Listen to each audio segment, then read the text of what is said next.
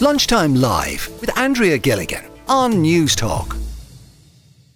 You're listening to Lunchtime Live with Andrea Gilligan. 1800 453 106 is the number if you want to give us a call. Well, in 2 days' time, the Ireland's women's football team will make history when they step out onto the field at Stadium Australia in Sydney in their very first match of the World Cup tournament.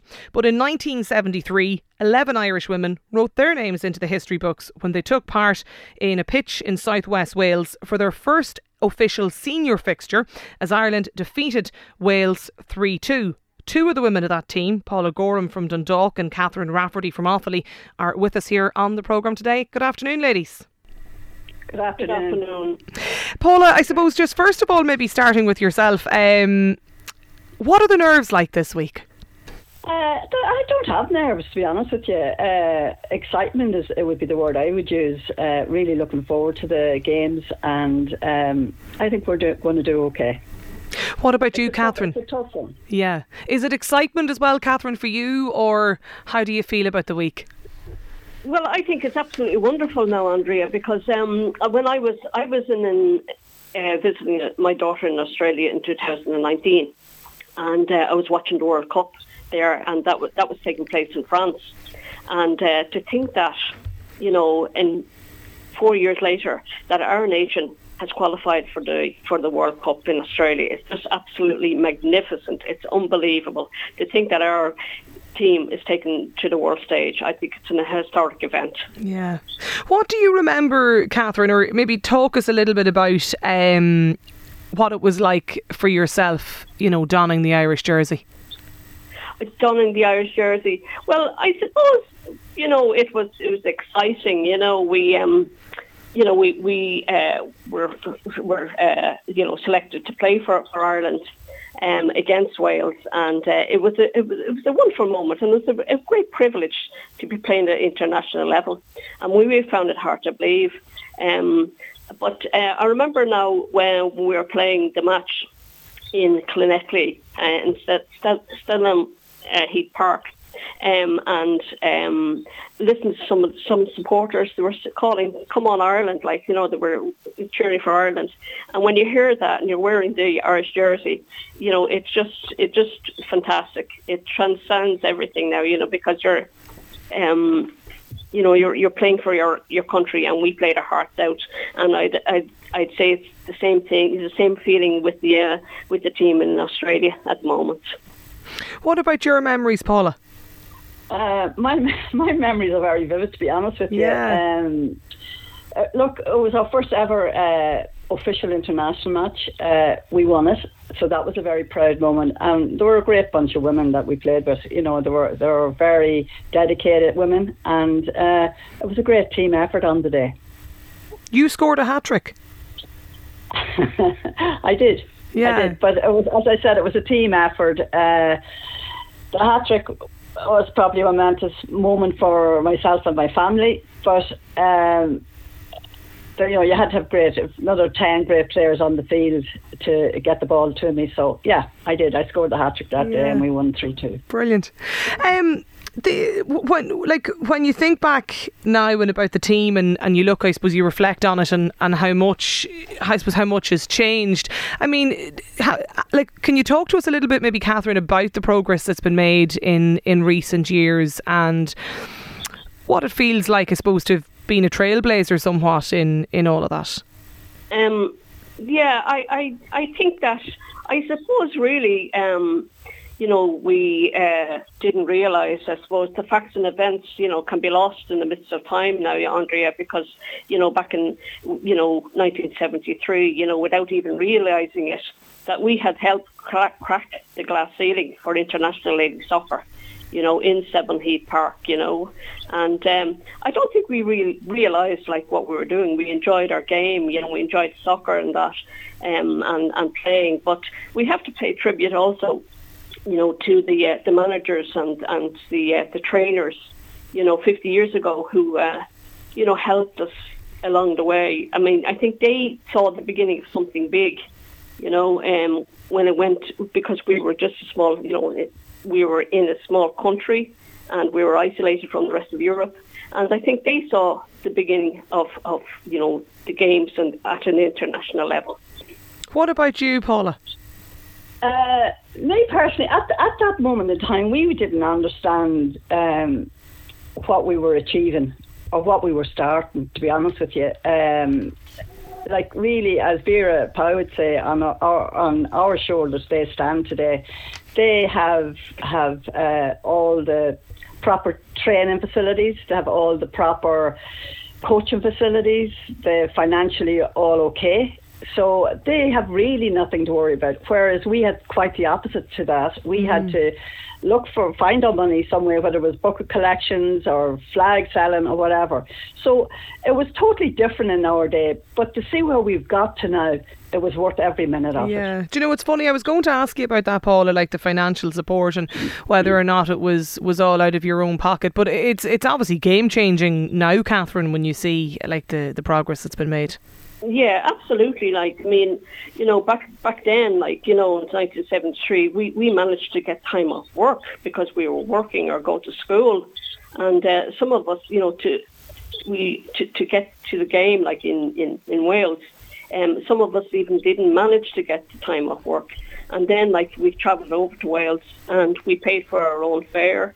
And, we won the game and we returned home. And there was no coverage of the event, until the Sunday World newspaper published a photograph of that team, before a trial game for Northern Ireland in Hall Hallows in Clonliffe College. So that's really, we just went over and played the game. And, as I said, we paid for our own fare. We were given a loan of the jerseys. We had to give them back. So it was very, very low key. And I think it's wonderful now that the game has progressed to what it is, and there's so much coverage and banners and people putting up banners, and it's getting plenty of airtime. Yeah, and yeah. I was reading recently when you were speaking at the gathering for the 50-year reunion for the women's national team in Dublin. I think it was in May, wasn't it? It was back in May that it took place. But are the team, like, are you still in touch, in contact? Is there still a closeness there, Paula? Well, we started up, I don't know actually, I think it was Linda Gorham actually started up a Pioneers app, and it's amazing. It's amazing all the information that's coming to us. It's amazing all the photographs that they're bringing up, things we don't really remember them, to be honest with you. So it has done wonders for the 1973 team. What about you, Catherine? Do you is there still contact and closeness there? Well, myself and Linda and I would have started together because we're neighbours. We're childhood friends. And I would have kept in touch with Linda. But it was absolutely wonderful. Like, when we met then around in Dublin, in the Westin Hotel, and saw all the girls, like, and the memories come flying back, But 50 years is a long time now, But I still keep in touch with Linda. The game is going to see about an 80,000 capacity stadium packed to the rafters now, for kick-off next week. Could you ever have imagined, Paula, that it would be this big? And we talked about nearly 4,000 travelling Irish fans yesterday. No, that's amazing. It's absolutely amazing. I can give you actually the exact number that was at our first international match, and we thought we were in Wembley, to be honest with you. It was 3,500 in horrendous conditions. So can you just see the vast improvement there is in ladies football, and the youth and the children's football is amazing, especially for girls. Where, when you look ahead to the tournament now and the campaign, what's your own thoughts on it, Catherine, and how it'll pan out? Well, again, I mean, I think it's just, the fact that there are 4,000 Irish fans travelling to Australia. It's great.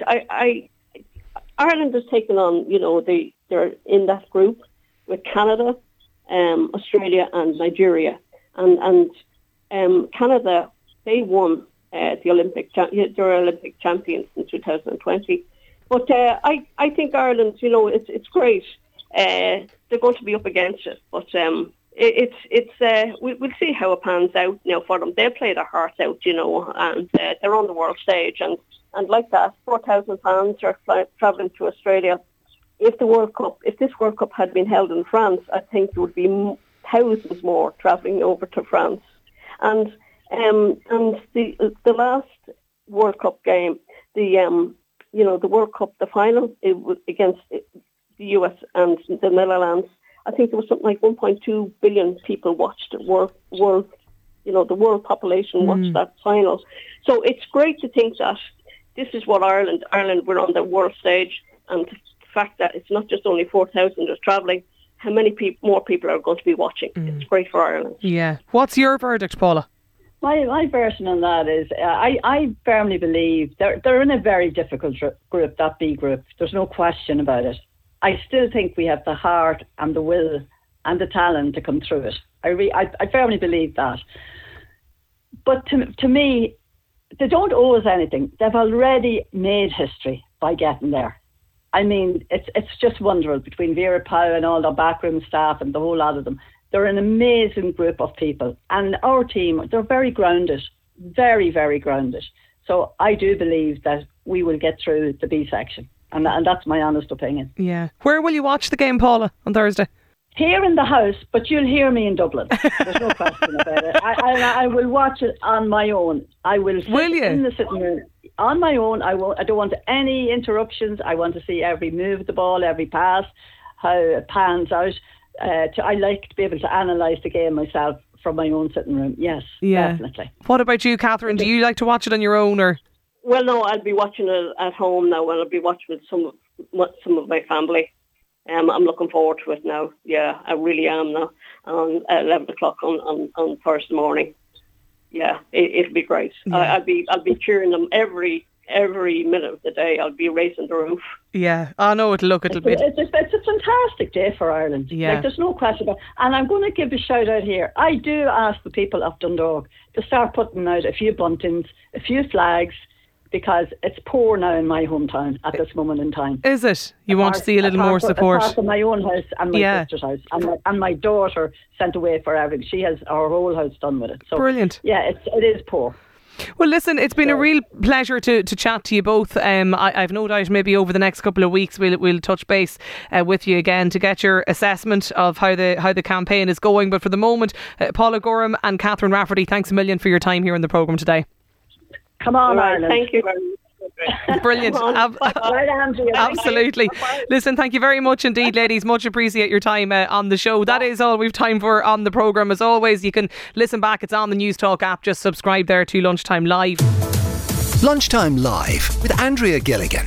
Weekdays at midday on News Talk.